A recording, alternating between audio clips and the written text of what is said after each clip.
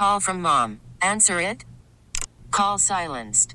Instacart knows nothing gets between you and the game. That's why they make ordering from your couch easy. Stock up today and get all your groceries for the week delivered in as fast as 30 minutes without missing a minute of the game. You have 47 new voicemails. Download the app to get free delivery on your first 3 orders while supplies last. Minimum $10 per order. Additional terms apply. All-star closer Kenley Jansen, we have a question. What's the best podcast of all time? Baseball isn't boring, baby. I'm Rob Bradford, and every single day I'm sitting down with the biggest names to show you this great game is the greatest game. It's my podcast. It's my passion. It's a cause I started more than 2 years ago and is now the most prolific national daily baseball pod there is. Another fact, so jump aboard the BIB Express. Follow and listen to Baseball Isn't Boring, presented by Wasabi Hot Cloud Storage on the free Odyssey app or wherever you get your podcasts. Affton, Lindbergh, and Mehlville are 3 of 20 Missouri districts lobbying the state to do away with so-called MAP tests. They're given once at the end of the year, and students don't get the results for months. What these districts are already doing is giving 3 exams a year and providing students immediate feedback on how they're doing. Kind of like the Kansas City Chiefs quarterback in the Super Bowl. You saw Patrick Mahomes sitting on the sideline with his iPad or his tablet, and he's getting real-time information during that game to help him win that game. That's Dr. Tony Lake, superintendent of the Lindbergh schools.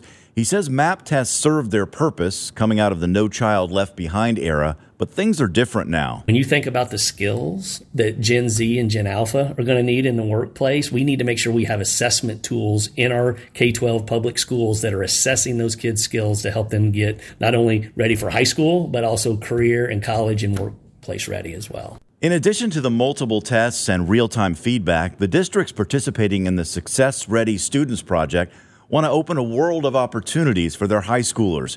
Dr. Mike Fulton is the project's lead facilitator. We want to get kids involved in career exploration and in career experiences that help them think about what they want to do with their lives.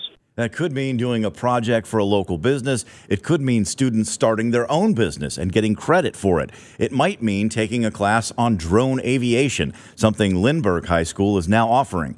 Superintendent Lake says it's about putting students in charge of their educations, giving them options and flexibility, and allowing them to follow their passions. A lot of kids get disconnected from school because we try to fit them all in that same box where it doesn't work. But if we can allow them to take their interest-based kinds of things, but they're mastering those basic skills that they need to be successful and be successful out in the world, that's a great system. The State Board of Education will vote next week on whether to greenlight this initiative. The federal government would also have to grant a waiver for Missouri to officially do away with the MAP test.